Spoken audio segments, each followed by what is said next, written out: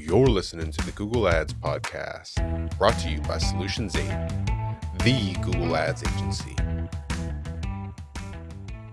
Hi everyone, Regina here with Starter PPC. Today I want to go through some keyword and search term management strategies. We did a big search term and keyword cleanup last week on one of our new clients. So I want to walk through first the results of our changes and then show you what we changed and how we thought about the changes and even technically how we did the changes. So let's get started.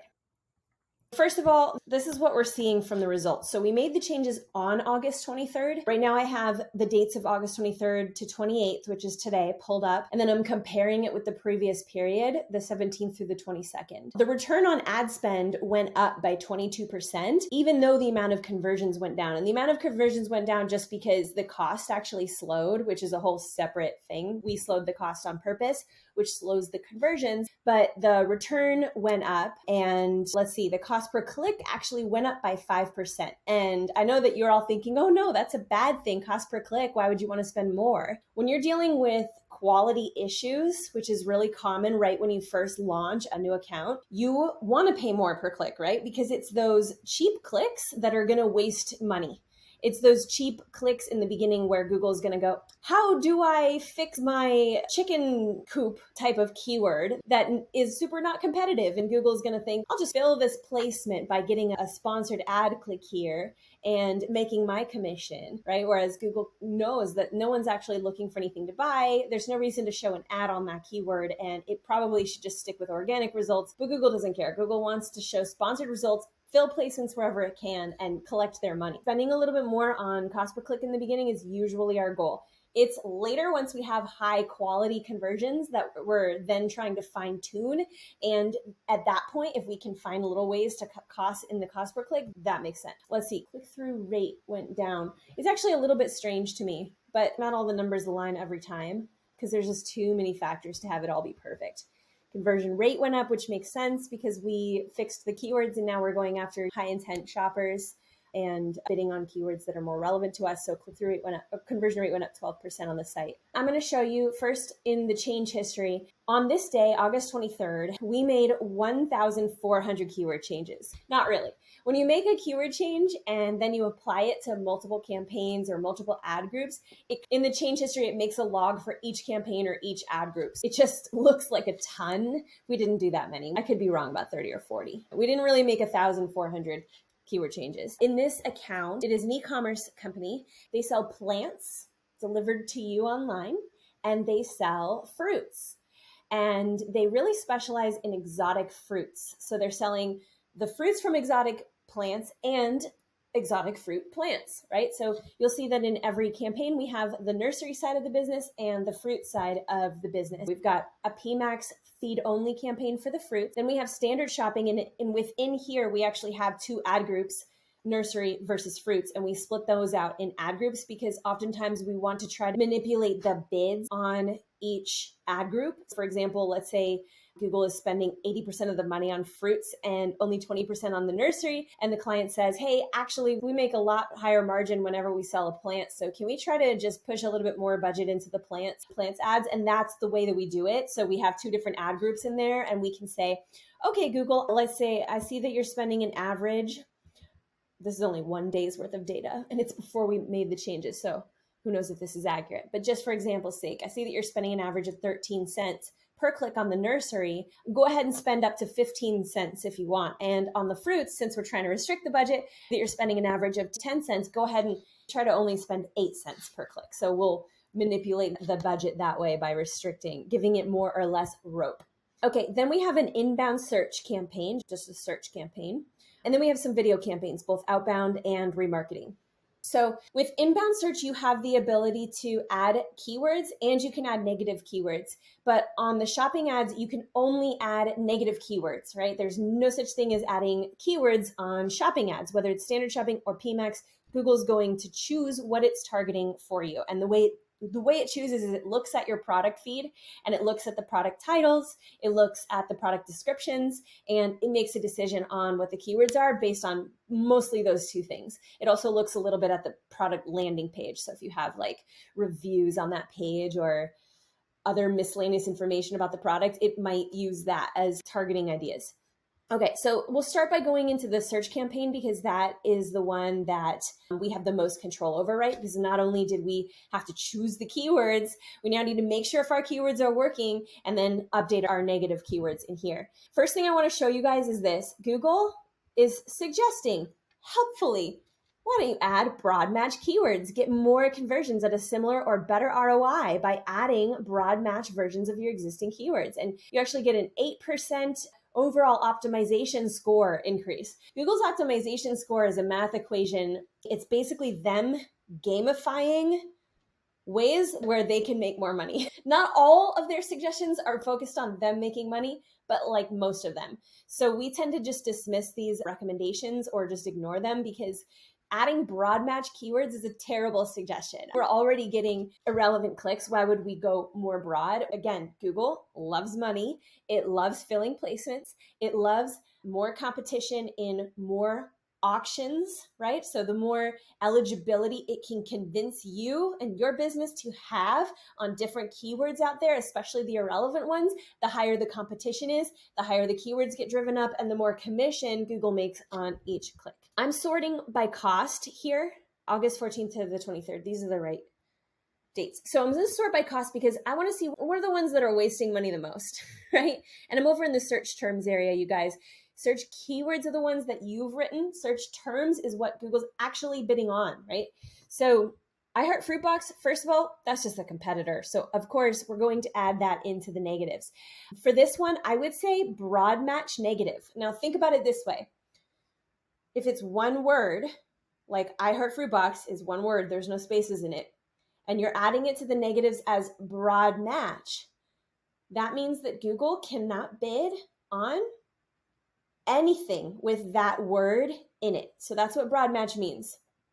I want to caution you guys against adding 2-word keywords as broad match negative because you're now excluding each of the words in your search term as separate words that can't be used in any future searches. So broad match negative is a very powerful way of excluding future irrelevant searches, but you can also overdo it. So my rule of thumb is if you're adding a negative keyword as broad match, just make sure it's a single word and you never want to show up for that word no matter what, like in any sort of long tail, short tail, whatever. So this is a competitor keyword. We don't want to bid on competitor keywords. Why? Because most of the people that are looking for the competitor's name, they're not going to convert, right? The conversion rate is going to be really low. What are the chances that we're going to convince them to go with us instead of the competitor? Maybe, but when you're a small business, you have better fish to fry, right? You have more low-hanging fruit you can go after. I would say if you get up to the point where you're spending $60,000 a month in ad spend, $100,000 a month in ad spend, you might want to reconsider the competitor thing, maybe make a separate competitor campaign and really restrict the bids and the budgets on that. We can make that a video for a different day. But for small businesses, competitor keywords, no bueno. Okay, fruit tree nursery. So this is the nursery ad group. I would say this is not a great keyword because someone who's looking for a nursery is probably wanting to walk into a nursery. Now, it doesn't mean that for sure they're not going to be convinced to buy fruit trees on the internet, but the intent really isn't high there, right? I would guess that 90% of people who are searching the internet for a nursery is going to click over to the maps and they're going to look for nurseries there then. So this is tough, you guys. Fruit tree nursery, I would be hesitant to exclude because you don't want to tell Google, for example, my first thought is, oh, we could add it as a phrase match negative. A phrase match negative with the quotations around it means, hey, Google, I don't want you to bid on keywords with the intent that you see here. The intent being someone looking for a nursery. All Google's going to be like, oh, what if someone is searching for fruit tree nursery online or nursery for delivery, right? Those are super relevant to us. So I would be hesitant against even adding it as a phrase match negative. For this, I would go back into the keywords and try to figure out what is causing it. Now, I can see here that we actually have a broad match keyword called exotic fruit tree nursery. I don't think this is the best keyword.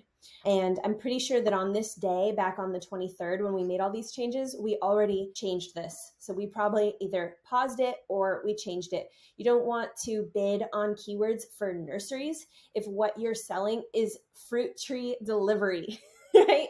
We're not really a walk-in brick and mortar nursery, which is like a store. We're actually an online nursery that delivers fruit trees to you. So the intent is just different. And I would re-examine this keyword altogether, either pause it or change it, like I said.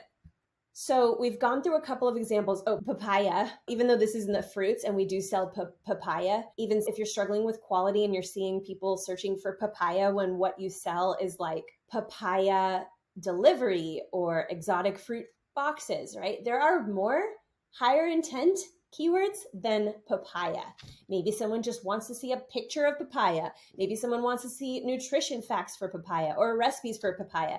99% of the people searching for papaya are not searching to have papaya delivered to them from the internet in a box to their home step.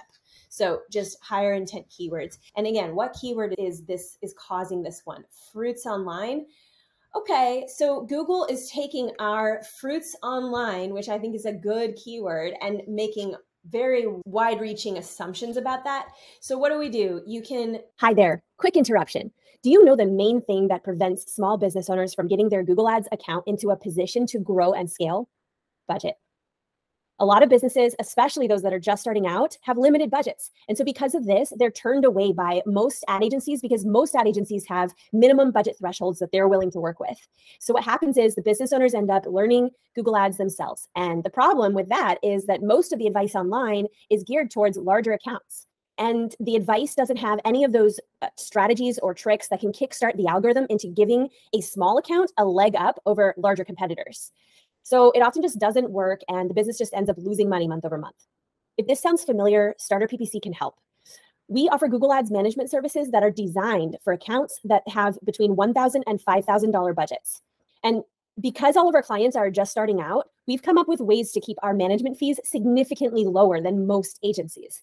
Because we know that every dollar saved on management fees just goes towards the ad budget, which is going to help the algorithm gather speed and power.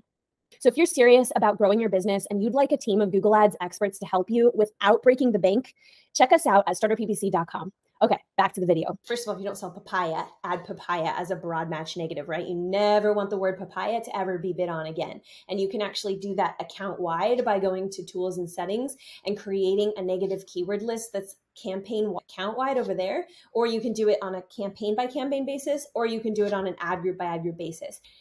It doesn't really matter. Right now I'm inside of a campaign. I didn't actually click into an ad group. So if I add a negative keyword here on this level, it's going to apply to the campaign.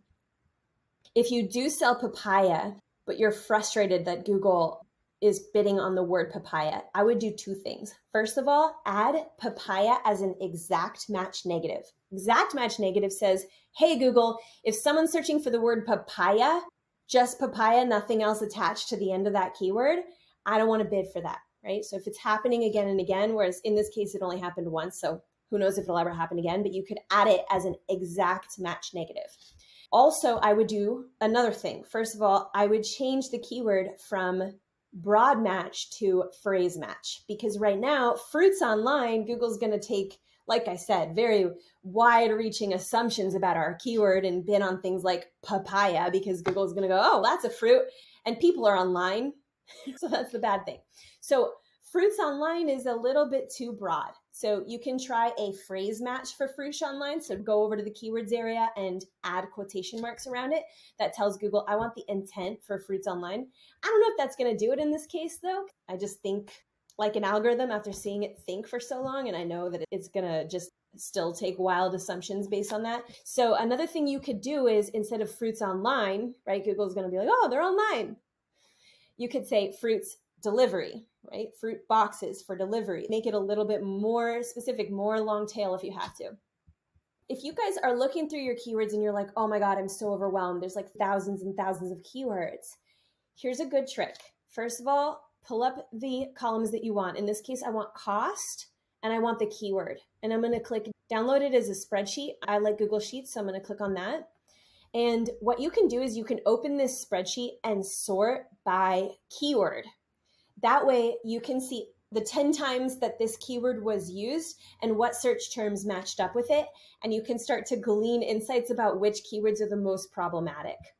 So you get the idea. You would sort by keyword, and it's going to bunch all the search terms related to that keyword. And you can be like, oh, I see how the algorithm is thinking now. And then now you can see rare tropical fruit trees for sale. Phrase match was bid on twice. Rare tropical fruit trees in Fructoville. It's bidding on Fructoville. I would do a quick Google search for Fructoville and decide if Fructoville needs to be added as a broad match negative. I know this seems overwhelming, you guys, but once you do this a couple of times in the first few weeks, it becomes a lot easier to manage, because especially if you know the broad match negative trick, you will start to quickly see that things improve, and you'll get the types of results that I showed you in the beginning. Each time you're deciding on adding a negative, again, you're just going to want to decide, does this apply to just the ad group, the whole campaign, or does it apply to the whole account? And then you're going to decide which level are you on when you add it. You can even open a new spreadsheet and make some categories for all the negatives that you're going to add. Put phrases around them if you want to add as a phrase match. Exact match gets brackets, and then you can just copy and paste them when you're applying the negatives. When it comes to shopping campaigns, you have a little bit of more restrictions. You can't edit the keywords, but it's actually okay, and I'll show you why that is. If you go over to the search terms area, you'll see that the algorithm is bidding on things like dragon fruit. Okay, so dragon fruit in an inbound campaign is not very relevant. Like I said, maybe someone's just searching for pictures of dragon fruit. Maybe somebody is wanting to find recipes of dragon fruit.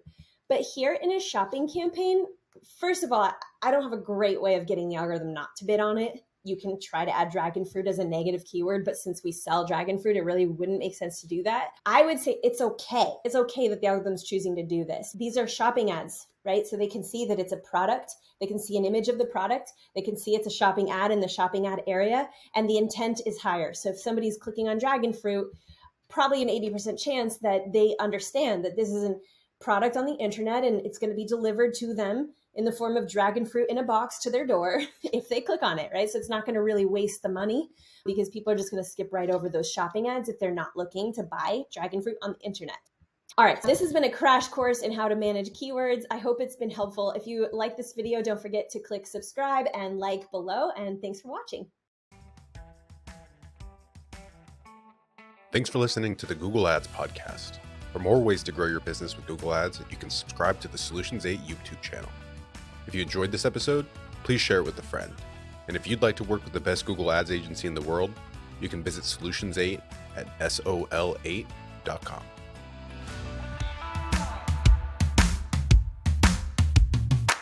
Kasim here. If you're running Google Ads, even if your campaigns are successful, my years of experience have taught me that there are almost always enormous improvement opportunities. Now, what if the best Google Ads agency in the world was willing to review your Google Ads campaigns for free and provide you with a comprehensive action plan, no cost or obligation? Notice, I didn't say audit or evaluation. I said action plan. A bullet point by bullet point breakdown of exactly what needs to be done to improve your Google Ads campaigns. Yours to keep, no cost or obligation. Head over to sol8.com to get a free Google Ads action plan customized for your business. No strings attached. That's sol8.com. SOL, the number 8.com.